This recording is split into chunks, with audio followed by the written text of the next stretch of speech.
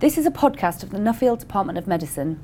Today we speak with Professor Panagis Philippakopoulos about his research on targeting epigenetics to treat cancer. Hi Panagis. Good morning. Can you tell us about DNA transcription? DNA transcription is a very complicated process that involves the segregation of factors that come to basically duplicate the genetic information in order to generate the tools necessary for the cell survival.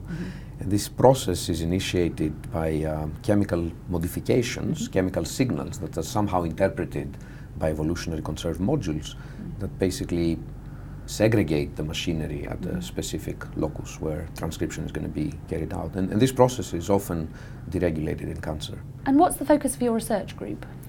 We are interested actually in understanding how the assembly of the transcriptional machinery is initiated by this readout process, this recognition of these chemical modifications by these evolutionary conserved effector modules. And among other things, what we do is we generate small molecule inhibitors that are used to block this interaction, this recognition process, in order to study what happens when the process is disrupted, like in cancer or in other diseases. Using these tools, basically we can understand how a normal cell functions and understand also how this is perturbed in disease. Can you give us an example? We are interested in a rare but extremely aggressive tumor type termed NAT midline carcinoma, which involves a genetic fusion between a protein that normally expresses in the testis, and somehow this fusion results in expression of the protein in the mediastinum. It's very aggressive, it's deadly. We do not understand the molecular mechanism, but what we do know is that it hijacks this process of readout, basically taking advantage of it and sequestering the transcriptional machinery to propagate and enhance tumor growth. But the important thing is that it can be targeted by small molecule inhibitors.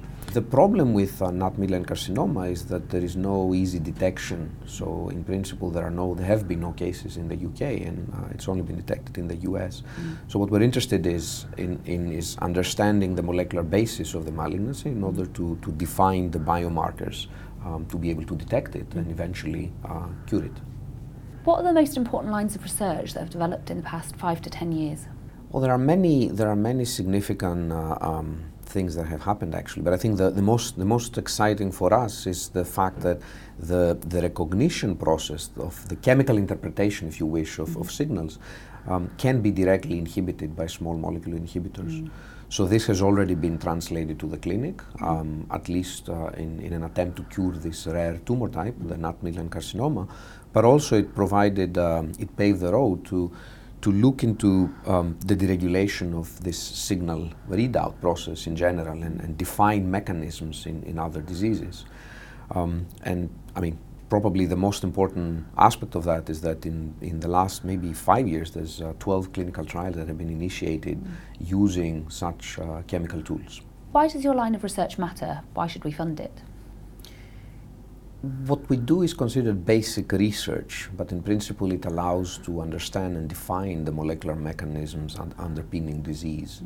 And by doing so, we define the biomarkers necessary for detection, but also we help understand how can we make safer drugs more effective, more selective, avoiding cross-reactivities and off-target effects. And often it is translational to the clinic. So this is how you feel it fits into translational medicine within the department? Absolutely. I think that medicine goes hand in hand with basic research. One helps the other. We are embedded in a department where we have access to clinical material, samples, expertise, ideas and opinions. So in principle, we help define the molecular mechanisms underpinning disease and also find biomarkers that can help better understand how to target disease in the clinic. And also generating key tools that can be used eventually as lead compounds to translate directly into the clinic. Great. Thanks, Panagis. Thank you.